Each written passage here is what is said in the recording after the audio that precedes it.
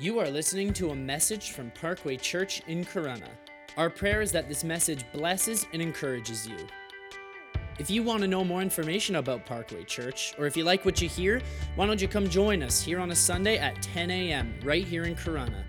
Or you can visit our website, parkway-church.com. So we're in this series in John. All scripture is God-breathed.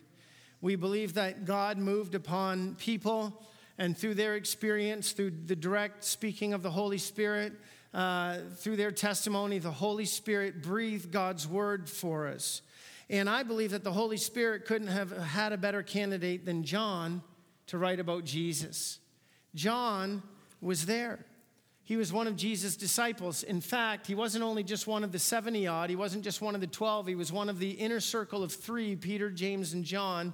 And John seemed to have a very special place in Jesus' heart. In fact, John refers to himself as the disciple that Jesus loved. And so, humanly speaking, Jesus had a soft spot and a real love and a friendship and a bond with John. Near the end of his book, John gives his reason for writing it. He says in John 20, verse 30 to 31, Jesus did many other miraculous signs in the presence of his disciples, which are not recorded in this book. But these are written that you may believe that Jesus is the Christ, the Son of God, and that by believing you may have faith in his name, that you may believe. So this book of John is for those people who are yet undecided what they think about Jesus. The book of John is for people who say, yeah, I've met some Christians and they're all right, but I'm just not really sure if that's the path for me. The book of John is for you if you're still undecided about faith, about who God is and faith in Jesus. But the book of John is also for those of us who have already put our faith in Jesus, are convinced that he is the Christ, are convinced that he's who he said he was, because we must continue to believe in order to receive all of the blessings he has for our lives. Amen? In John 15:4, Jesus commanded us to remain in him. And as we read this book, there's no greater theme, no greater focus, no nobler name than the name of Jesus. And we have the privilege of journeying together through the Holy Spirit-inspired memories and experiences that John had with the Lord. We have this incredible opportunity to journey together and discover and open our hearts and our understanding to a greater revelation of Christ. So before we begin, again, I want to encourage you to read 1 John chapter 1 in its entirety this week. Whether if you're a good reader and you can rip through John, chapter 1 in one sitting and you want to read it 3-4 times, if that's the case, then kind of go on your Bible app or go online and download it in different versions. Well, what does different versions mean? Well, when we take the Greek language that this book was written in and we kind of interpret it into English, sometimes there's 2-3 different ways. Sometimes there's an older way or a more modern way of saying things. And so they all are saying the same thing. They're just saying it kind of differently with different inflections and different style of language. And so sometimes reading the same chapter in different versions just brings a richness, and it stops our mind from getting lazy because it forces us to think about what we're reading. So I encourage you to do that. And secondly, as I said, take a pen and a highlighter and take notes when the Holy Spirit speaks to you. Write down questions that you have and leave spaces for answers that will come later. Or you can talk to someone, one of the pastors or staff. But let's dig in together and let's love Jesus more. Who's up for that, right? Let's love Jesus more. Amen. Thank you, Lord. So, John chapter 1, verse 1. Let's look at it together. In the beginning was the Word, and the Word was with God, and the Word was God. He was with God in the beginning. Through him all things were made. Without him nothing was made that has been made. In him was life, and that life was the light of mankind. The light shone in the darkness, but the darkness has not understood it. Verses 10 to 14. He was in the world, and though the world was made through him, the world did not recognize him. He came to that which was his own, but his own didn't receive him. Yet to all who received him, he gave the right to become children of God. Children not born of natural descent, but children or by human decision or husband's will, but born of God. The Word became flesh and dwelt among us, and we have seen his glory, the glory of the one and only, full of grace and full of truth. No one has ever seen God. but God, the one and only, who is at the Father's side, has made him known. Man, I love that passage of Scripture. Jesus is perfect theology. That's what we've called this morning. Jesus is well, you didn't call it, I did, but I'm telling you, Jesus is perfect theology. Theology. Don't let that word scare you. Theology, the basic meaning of theology and the first meaning of theology is this. It's the study of God. It's what we know and what we believe to be true about God. It's the study of the nature of God. And so Jesus is perfect theology. Jesus is the perfect study of the nature of God. And so John chapter 1, verse 1 starts at in the beginning. Now we're going to do some teaching this morning. And so we're going to be laying a foundation for the rest of what's to come. In the beginning. That takes us to the beginning of time. The beginning of what? The beginning of time. And at the start of time, the Word was, John tells us, the Word was pre-existent. John doesn't record the birth of Jesus like Matthew and Luke do. John doesn't kind of go to the events just before and around and just after the birth of Jesus. John goes even farther back than the birth of Jesus in Bethlehem. John goes all the way back to Genesis chapter 1, verse 1 and says, in the beginning there was this being called the Word. He even uses language from Genesis when he says in the beginning. And he says the Word.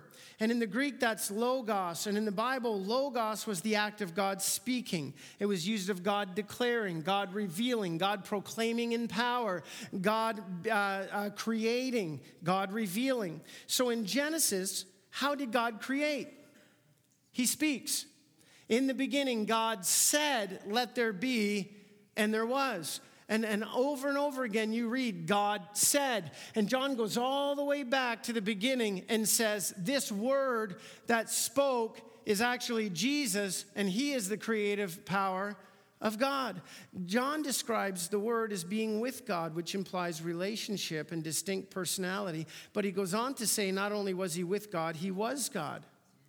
So you have this distinction in personality. This word was with God. And that word with literally means to lean in towards relationship. So you have this word that is dwelling with God before the beginning of time. So that speaks of relationship. It speaks of togetherness. It speaks of intimacy. It speaks, and yet he says he also was God. So there's a distinct personality, but oneness of essence. So the word is eternal, uncreated, uncaused, and infinite because he is God.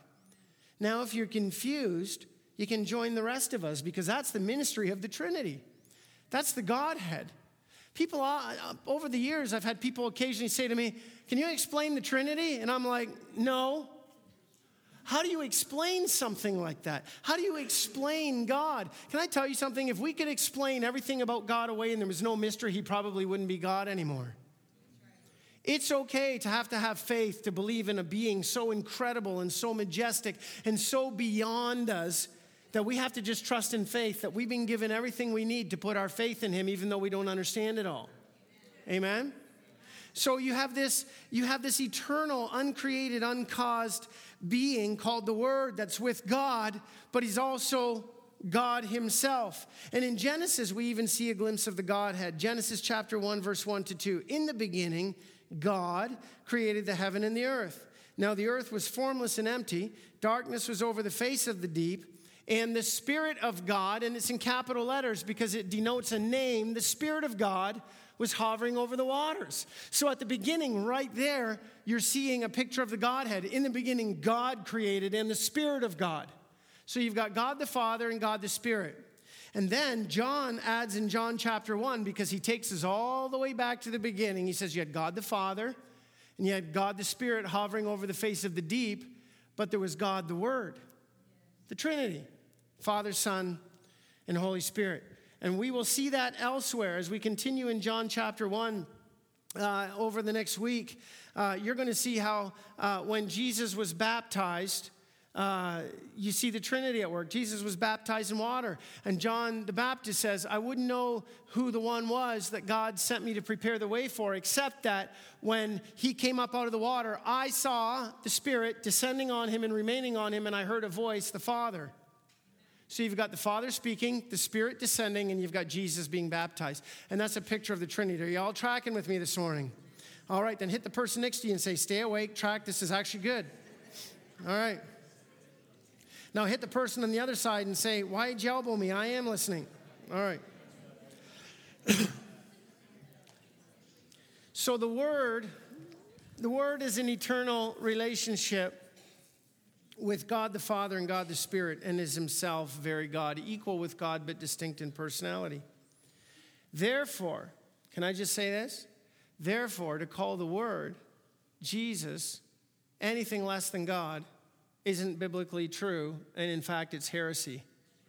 We all know of people. One was knocking on my door the other day trying to give me their tract. They believe in Jesus. They believe Jesus was the Savior, but they don't believe Jesus was eternal and coexistent with God. That's false.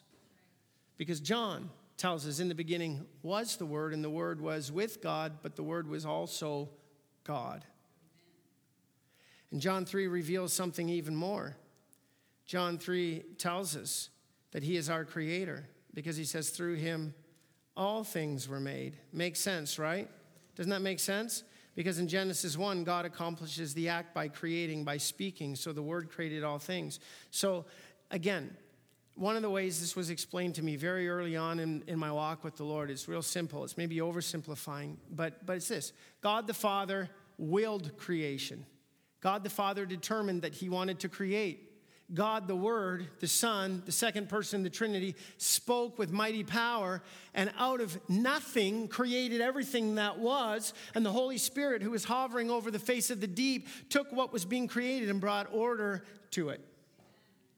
Now, think about salvation. I'm getting way ahead, but think about salvation for a minute. All three members of the Trinity are involved in salvation and in us sustaining our salvation and in our lives. Because Jesus made this statement. Jesus said, no one can come to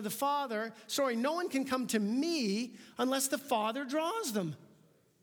You didn't just one day stumble and go, I think, I'm living like a pagan. I'm living like a heathen. I just doing what I want. But today I just think I'm going to follow Jesus. You didn't do that. Jesus says you wouldn't be here today if the Father didn't will it, if the Father didn't desire it, and start the process of drawing you to Jesus. And then Jesus makes our salvation and this abundant life that we're called to live in possible by paying the price on the cross, descending into hell and taking the authority back and ascending to the Father. So the Father wills our salvation individually and cosmically by sending Jesus. Jesus makes salvation possible through what he accomplishes on the cross. And then what does the Holy Spirit do? The Holy Spirit applies it by living in us, changing us, rebirthing us, taking what is Jesus, what he accomplished, what we celebrated this morning on the cross, and applying it to our lives. New birth, change. Now I am going to say it. I am preaching better than you're responding, but I'm going to keep going anyways, because that's on you, not me. All right. And so God is involved in creation just as he is in our salvation. And in Genesis 1:26, again, God makes this statement, let us make people in our image. That's not a mistake. Let us. Again, speaking of the Trinity. So the Godhead is involved. So by bringing us back to Genesis, John is showing us the progression of the self-revealing Word of God that starts with creation. The book of Romans tells us that all of creation testifies that there's a creator. And then as he interacts with people throughout history, he gives the laws and the commands and the prophets. There's a greater revelation of God. And then ultimately and finally in Jesus, we see the perfect and complete revelation of who God is. So the Word speaks creation into being, reveals the glory and the majesty and the splendor and power of God. John said, we have seen his glory. Amen? And then the Word becoming a part of his own creation reveals the love, the ingenuity, and the lengths that God has gone to redeem, save, and restore lost creation. He was full of grace. Yeah, amazing. This Word is amazing. So the Word creates people in his image. And by creating us in his image, it means he gave us the same attributes that God has, the ability to love, the ability for relationship, the ability to take responsibility and subdue the earth and do what we were called to do. It's the ability to have choice, to make moral choice, to have a conscience, to think, to react, to act. God made us in his image to have emotions, to have dominion and spread God's image over the earth, because we were made in his image. And so as Adam and Eve and their posterity multiplied over the earth and subdued it, then God's glory would cover the earth. But our willful choice to sin has marred both the creation we were to care for and protect and the people that were created. Therefore, the image and purposes of God that were found in us have become distorted, marred, and broken, and have left us with an incomplete view of God. It's left people broken. It's left people sinful, unwhole, with a bent towards evil and destruction. In verses 3-5 of John chapter 1, we already read it. It said that the light has come, but the darkness has not understood it. And that's what sin does. Sin darkens people's minds to who God is, to who we were created to be, and our need for God and the goodness of God. So our sins blinded us to God and deceived us in regards to ourselves. Yet in Jesus, the Word became flesh, and the revelation and expression of God is seen. Jesus, the Word, sheds light. Jesus, God's communication. Jesus, God's speaking, brightly illuminates and makes perfectly clear who the Lord is. And in Jesus, you see a perfect revelation and expression of God, because he is God's communication. He is God's Word. But listen to this. Also in Jesus, you see perfectly who humanity was intended to be.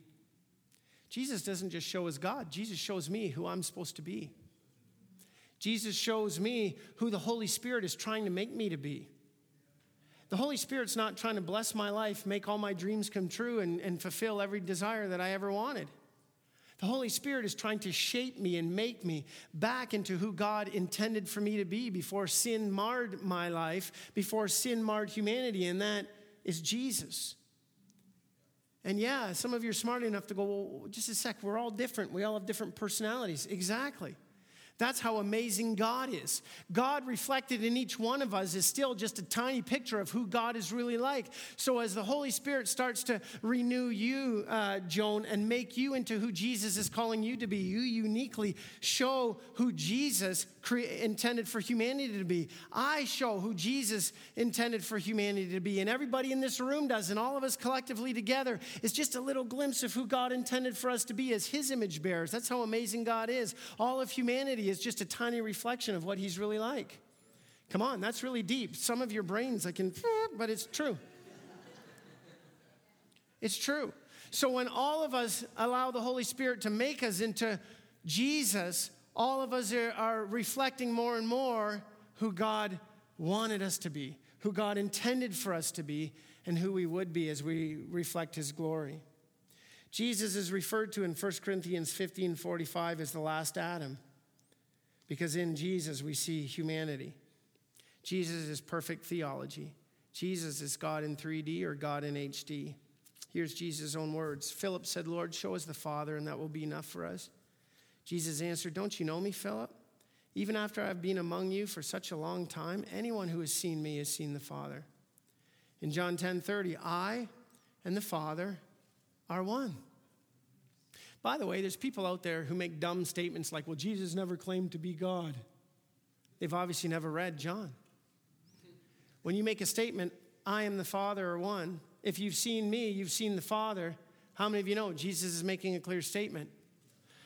You know, if someone ever says to you, Jesus didn't make a clear statement, just turn around to them and say, well, I just want you to know that if you've seen me, you've seen God. And watch their reaction. Because they're going to go, well, who do you think you are?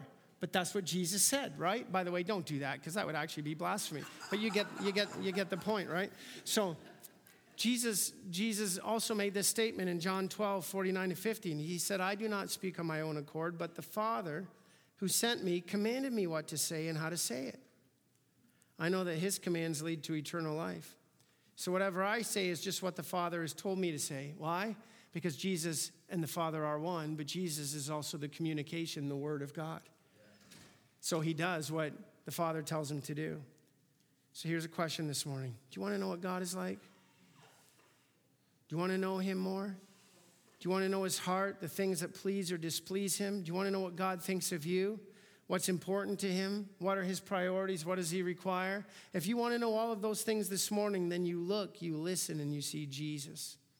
And you see God acting, God responding, God loving, God speaking, you see God. As God, through Jesus, interacts with all of the circumstances and experiences that John records, you see God responding and reacting to us in the same circumstances. Verse 14, the Word became flesh and dwelt among us. This eternal being became flesh and blood when the Holy Spirit touched Mary's egg with divine life. And as that tiny embryo housed the greatest miracle the world would ever know, because the eternal, coexistent, uncaused, uncreated, second person of the Trinity, the Word, entered into the womb of a teenage girl in Nazareth and entered into time and space and became flesh and blood. The uncreated became flesh so that as one of his created by the grace of God, he could taste death on behalf of every other created being. It's ingenious. It's ingenious when you think about it. God looks down on humanity and God says, how do we pay for this rebellion? How do we pay for them willfully walking away? I mean, God said to Adam and Eve, I'm going to bind myself to the decisions that you make. You're going to be caretakers of this world. And as the caretakers of humanity, as the caretakers of this planet, Adam and Eve handed that over to Satan when they chose disobedience. And so now Satan looks up at God and says, your hands are tied. You gave them authority. In your providence, you told them that they could do what they want. And now look what they did. They've cursed all of humanity for all time. They've cursed this world for all time. There's nothing you can do. And God sat back. Well, I don't know exactly how it played out, but this is how I see it. God sat back. And God said, only humanity can take back what humanity gave up. God the Father says to the Word, will you go? Will you become flesh? And God the Father says to the Word, the only person that can pay for the sins of the rest of humanity has to be another human being. Because humanity lost salvation, as it were, and only humanity can gain it back. So the Word became flesh. I mean, it's ingenious, friends. How do we know that when we come to God, we have this great high priest who understands what we're going through? I mean, think about it. The Word, co-existent, co-eternal with God at all times, the giver of life, the Bible says. What does he do? He becomes flesh so he can taste death on behalf of all of us. Friends, it's ingenious. It's amazing, the plan of salvation. And so that all who believe on him, he gave the right to become the children of God. The Son of God became a son of humanity so that we could become sons and daughters of the Most High. The Word became flesh. I'm sorry, but it amazes me. The lesser, flesh and blood, housed the greater, the eternal Word.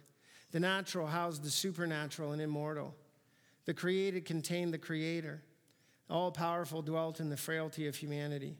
The everlasting life giver tasted death on behalf of all of us. So the Word became flesh, dwelt among us, and we have seen his glory, the glory of the one and only who came from the Father. Wow. And if you're here today and you say, I'm not sure if I have the right to call myself a son or daughter of God, can I just say this? We're all children of God in that we're all created, but we're not all children of God in relationship to him. Because John said that Jesus is the one who gives us the right to be called children of God. Jesus made this statement, and we're going to see it in a few weeks in John chapter 3, that no one can see the Father, no one can see the kingdom of God unless they're born again. It's not enough to be born of a mother and father, to be born as a human. We got to be born again by the Spirit of God, and that comes through what Jesus, God in flesh, accomplished on our behalf. And so if you're here today and you say, I don't know if I can call God my Father, there is no reason why you need to leave here this morning and not make that relationship right. And I'm going to pray for you at the end of the service that you would do just that. And we have something that we would love to give you to help you understand that. So the Word became flesh and dwelt among us. Let's get practical, and then we'll close. Number one, Jesus is perfect theology. So, if Jesus is perfect theology, that means that we cannot make any theological statement. We can't build any kind of theology around anything except Jesus. We interpret all other scriptures in light of Jesus. When we're in the Old Testament and we read something, we've got to move forward because Jesus said, I haven't come to abolish this, but I've come to fulfill it. So when we read something in the Old Testament, we don't read it outside of Jesus fulfilling that. When you read in the New Testament, all of the letters that Paul and James and Peter and Romans and Hebrews, when you read those, and you need to read those back to Jesus. Because Jesus is perfect theology. And you can never take a scripture, even something as holy and as inspired as the Word of God, and interpret it outside of Jesus.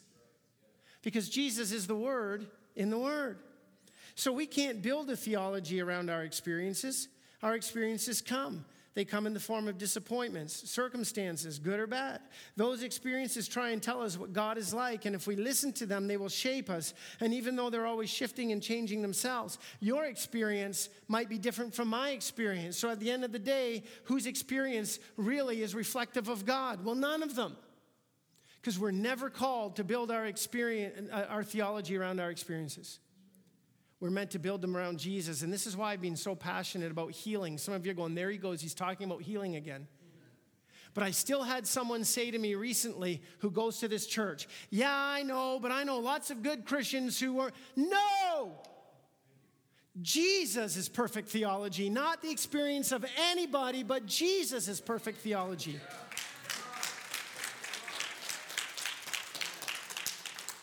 There are people that are so good and so nice, they bake for people and knit for their grandchildren, but they don't have faith in Jesus. And I so bad want to change my theology and say, yeah, but I know they're with you, Lord, because they were so good.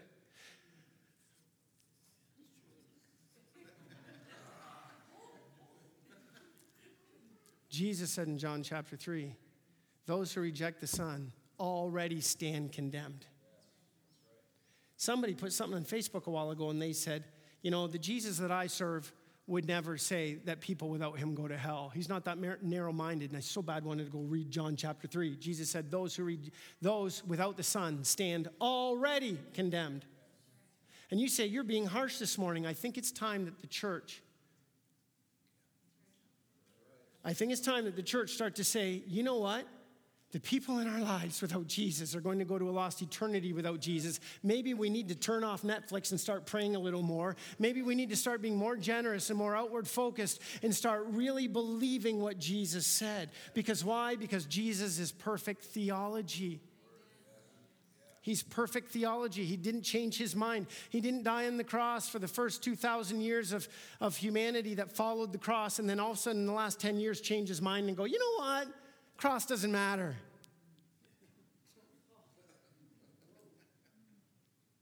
Because that's what the church has done in the last 15 years. We've thrown out salvation. We've thrown out all these things and just said, you know what? We're in this new age of enlightenment. We're in the emerging church where we just believe that you can believe. Folks, Jesus didn't go, 2,000 years are up. The cross's shelf life is done. Jesus is perfect theology. Okay. I was going to say I'll get off my soapbox, but that's probably not going to happen. All right. So no opinion, no experience, no religious writing or teaching can form our theology if it's contrary to what we see, hear, and experience when we see, hear, and experience Jesus. Amen? You still with me? Amen. All right. God reveals himself and his will through Jesus. God gave us Jesus so we wouldn't have to guess at what he is like, what he requires, and how can my life be pleasing to him. What does God think of me? As we journey through John, we're going to discover that Jesus speaks to life after death. Well, we've already kind of talked about that. He speaks to heaven and hell and how we choose either one. He speaks to sin. He speaks to love. He speaks to our priorities. He speaks to our money, to our relationships, our marriage, our suffering and sickness. And I know some of you went, yep, I had you all along when you talked about healing in heaven and hell, but you just said money. No, I'm just kidding. All right. He speaks to all of those things. If our thoughts, if our ideas, if our philosophy, if our lives are out of alignment with anything that Jesus teaches, then friends, it's just in our best interest to bring our lives under his authority. And I also want to say this. That's why I'm asking you to read John chapter 1 when you go home. In John chapter 2, when we're in John chapter 2 and John chapter 3, here's why. I don't want you to take my word for it. I want you to let the Holy Spirit reveal Jesus to you, because you know what? I'm doing my best in this series. I mean, we could be in the book of John for the next 5 years and still not scratch the surface, right? There's so much. But what I'm really hoping happens is that when you read, the Holy Spirit's going to speak to you because he knows exactly what you need. I believe he speaks through me because he knows what we need generally and where he's leading us as a church. But listen, he's a personal God. He knows exactly what you need, and Jesus wants to reveal himself in a wonderful, unique way to you. Thirdly, as our Creator and our Redeemer, we owe Jesus our lives. As our Creator, he can make demands of us. He's responsible for our being, and he knows what we were created for. As our Redeemer, he bought us back, gave us everlasting life, freed us from the bondage of sin and death, and we owe him our love and our allegiance. And he's so good, amen? The God in flesh is our example. He models for who he's making us to be as we yield to the work of the Spirit. And lastly, he is the Word. Jesus is the Word within the Word. So the Holy Spirit inspired John to write the Word, and in it we see Jesus. And we can pray. We can ask the Holy Spirit to deepen our faith and our confidence in the Lord, and to bring Jesus in a sharper focus so that we can ultimately live in the purposes and abundant life he has for us. So here's what I want to end with. Let's go deeper. If you disagree with anything I've said today, listen, I'm okay with that. Absolutely. If you can show me from the Word where you disagree with me, we can at least say, well, we agree to disagree on that. But let's journey together into the Word, within the Word, Jesus. Amen? And let's go on a journey. I think one of the things that I have tried in the last number of years, I think I have my whole life and my whole ministry, but one of the things I've really tried to model in this age, especially in this church age, where it seems that on the one hand, you got people that want to remain biblical and stay true to God's word, but there's such a harshness to it, you know? And then on the other hand, there's people that you know, want to just love people, and yet they've thrown God's word out.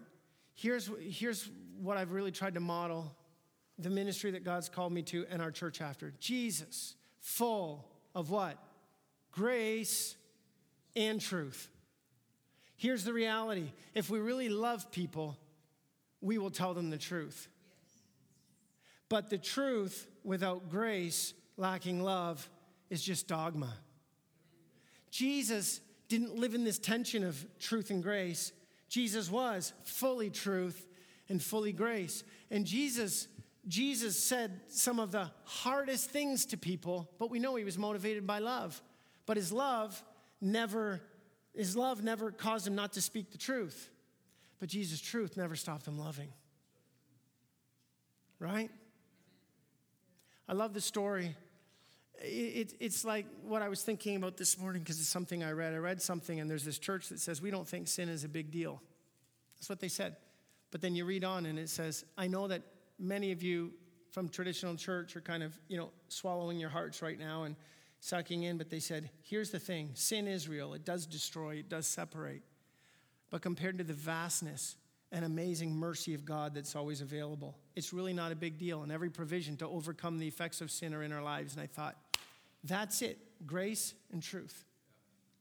Doesn't that make sense? He sees the Samaritan woman, not the Samaritan woman, he sees the woman in John 8. I mean, she's been caught in the act of adultery. We're not talking a rumor or somebody, took a Instagram of it and it was posted and Jesus found out the next day. You're talking they caught her in the act of adultery. They throw the towel around her, the sheet around her, throw it at Jesus' feet, and this poor half-dressed woman who's still flushed from the excitement of having an affair, and they say, the Old Testament says you need to stone her.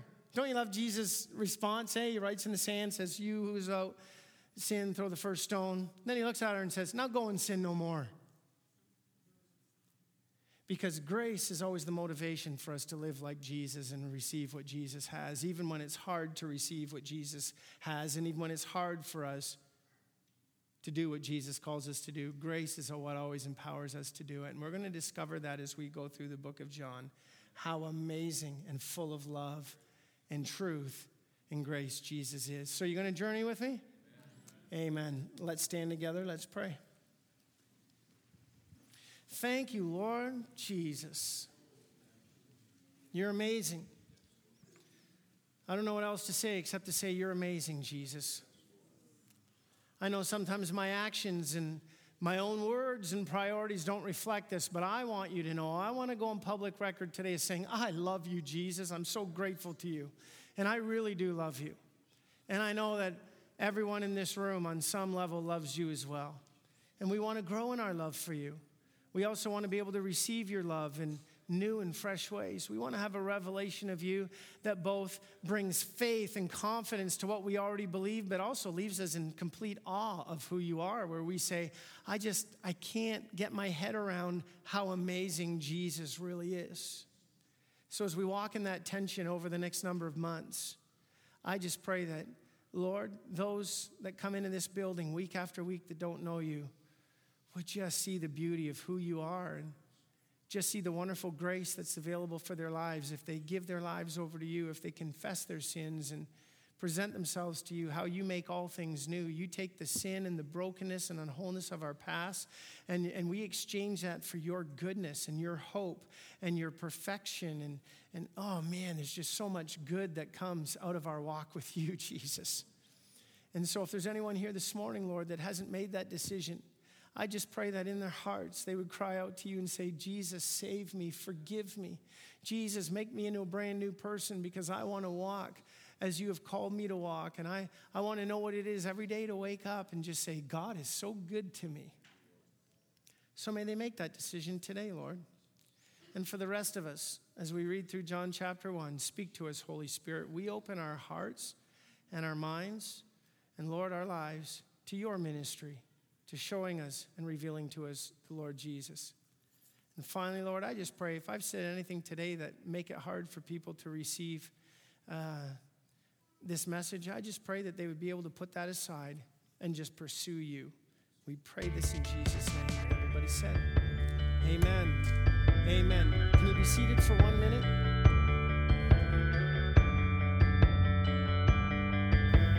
Thank you so much for listening to our message.